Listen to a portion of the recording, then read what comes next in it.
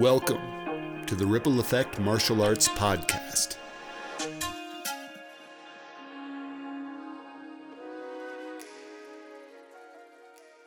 Super excited to have with us Miss Liz Davenport. She's a second degree black belt and parent of karate students. Her background is in education, and she's a former kindergarten teacher, and I'm going to let her talk about all of that. But welcome to the show. Awesome. Thank you. I'm glad to be here. Thanks. Well, can you just start off by telling us a little bit about your background in the martial arts? In the martial arts? Yes, sir. I started training when I was really young with my brother, when I was about 7. I went through about 3 different martial arts schools over the next couple years up to college. Never got to black belt. Got kind of close sometimes, but never got up there. And then I moved up to Fort Collins about 9 years ago and kind of happened upon Ripple Effect, and the story goes from there. Basically, 7 years later, I've earned my second degree black belt and I'm still training. 7 years of training, just consistent training with Ripple Effect. Has that gone by quickly, or has it felt like a lifetime? It seems like I've just always been there, but at the same time, 7 years makes no sense as well. But it feels like it's just where I've always been. For teachers especially, and parents listening, one of the things that Miss Davenport and I have worked on together consistently are some of the educational elements of the black belt journey, as we call it. So as students are training up through black belt from white belt over the course of 4 or more years, they have assignments, consistent assignments that are a little, would you say they're a little like schoolwork, the worksheets and things? They are. They're worksheets to help them better understand the concepts that we want them to. And you have helped inform me about a lot of those concepts from an educator standpoint. So can you give us your background and your education and your experience as a teacher? Yes, definitely. I have my master's in curriculum and instruction and my teaching license for K through 3. So a lot of schooling in there, and I've taught pre-K and kindergarten as a lead teacher, and I've also been a para in early childhood classrooms. Lots of things. So just a little anecdote for those listening about what I mean by the collaboration. There was a suggestion from one of the instructors recently that as during the pandemic, so many people have been training from home, and it can be a little disorienting, right? To watch the instructor on the screen and go, okay, the left wall or the back wall or something, and it's a mirror image. And one of the instructors said, what if we had A, B, C, and D walls, and we'll make printouts that people can download. They'll print them out, they'll put them on each wall, and then you go A wall, and you look at that wall, and that's where it is. So we made those graphics. And do you remember your comment when you saw those? Yes, I do. Yeah. Say what you sent me as a note. Yes, I asked you to change the bigger font to be more traditional font, so that kids could recognize it easier, because they were in 3D.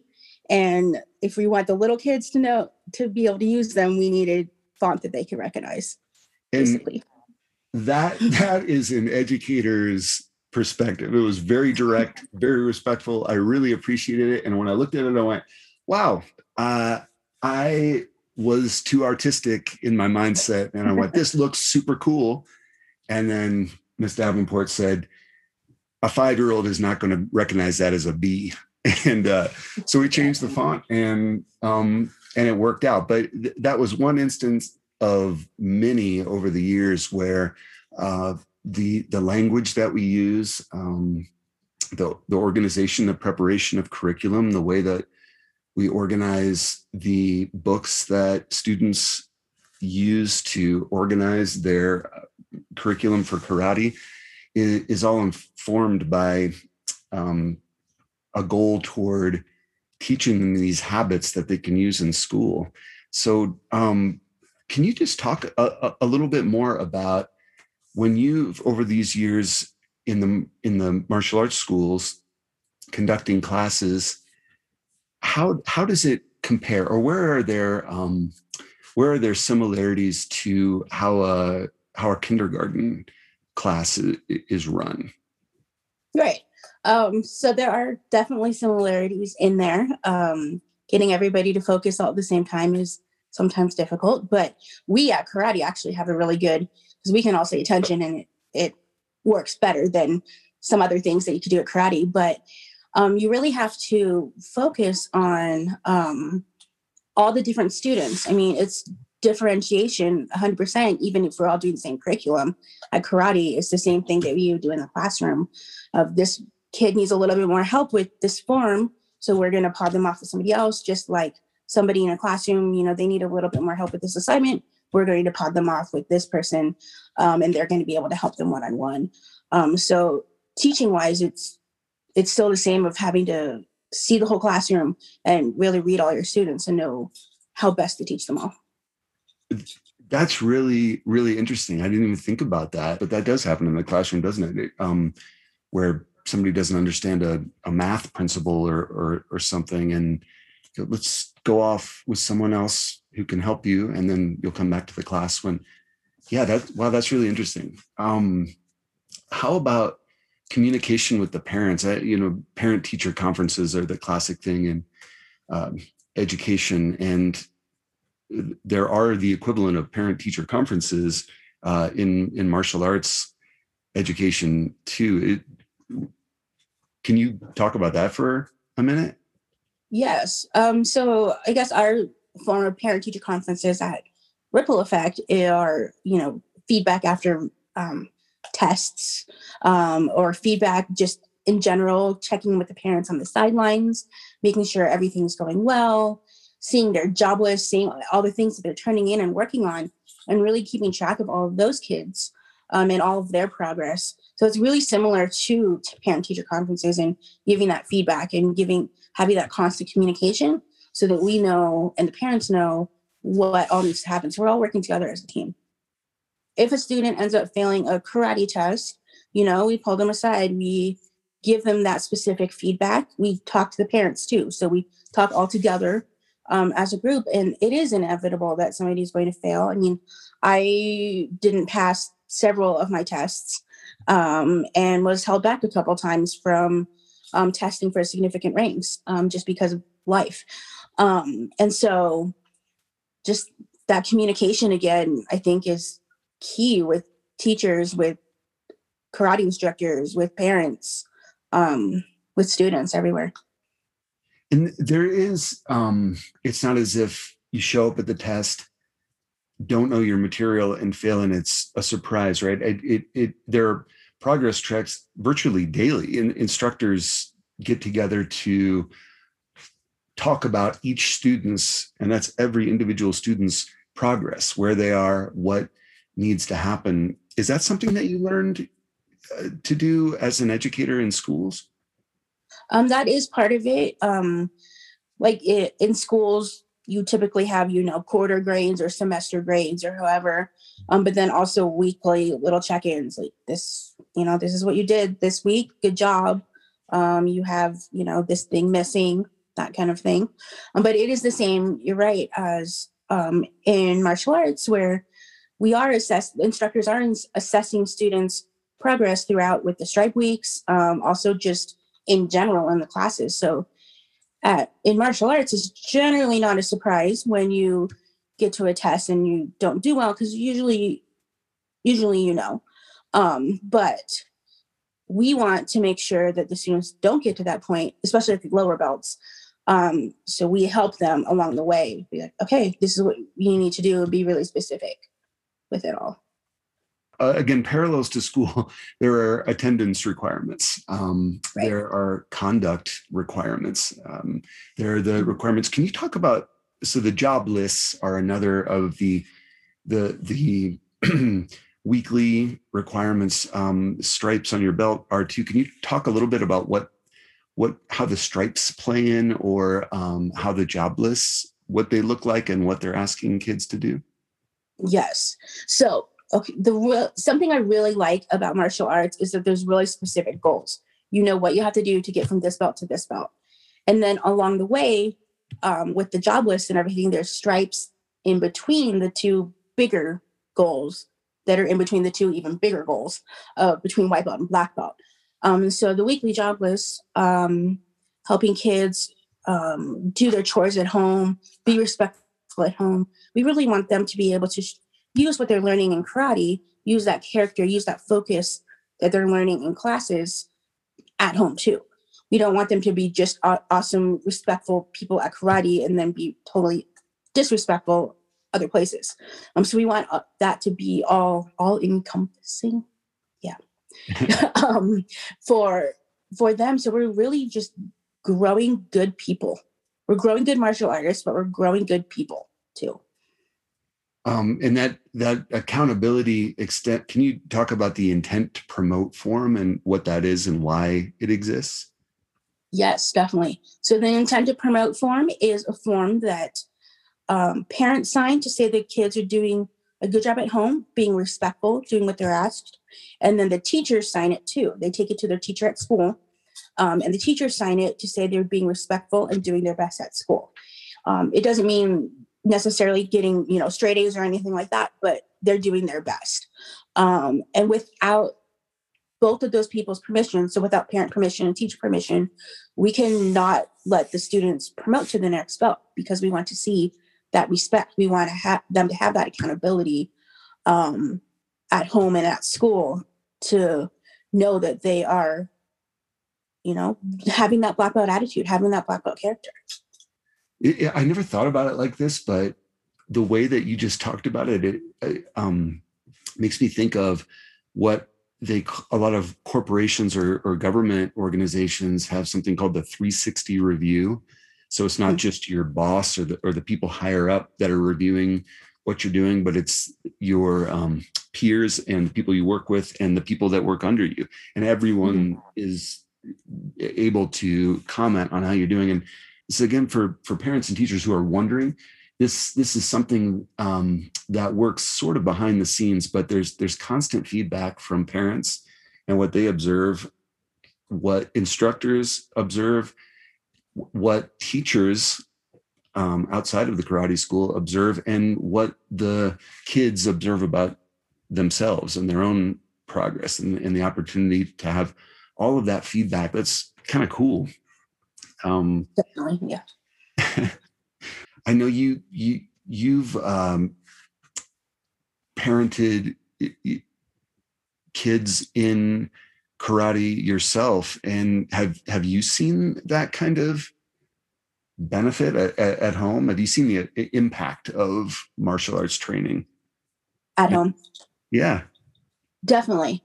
So even when I taught part-time karate instructor, part-time preschool teacher, I had some crossover there. So I had some kids in karate that also were in my preschool class. So I did see that respect go over to our classroom, our preschool classroom, and see them being able to use some of their skills, use some of the character development we talk about there, that focus, that concentration in the classroom as well. And even with a little reminder of, do you remember what we do at karate? Like, they can, access that and be like, oh yeah, okay. But then, yeah, even at home with my nephews, I see that even now, with them helping clean and helping them do different things around the house. We're working on it. It's definitely work in progress. But kind of being able to, like, you know what, this shows responsibility. This shows that black belt effort. We can fill out your job list. You can get stripes on your belt. You know, let's see how many stripes you can get. So it's a really good motivator for my kids too. That's cool. So literacy is another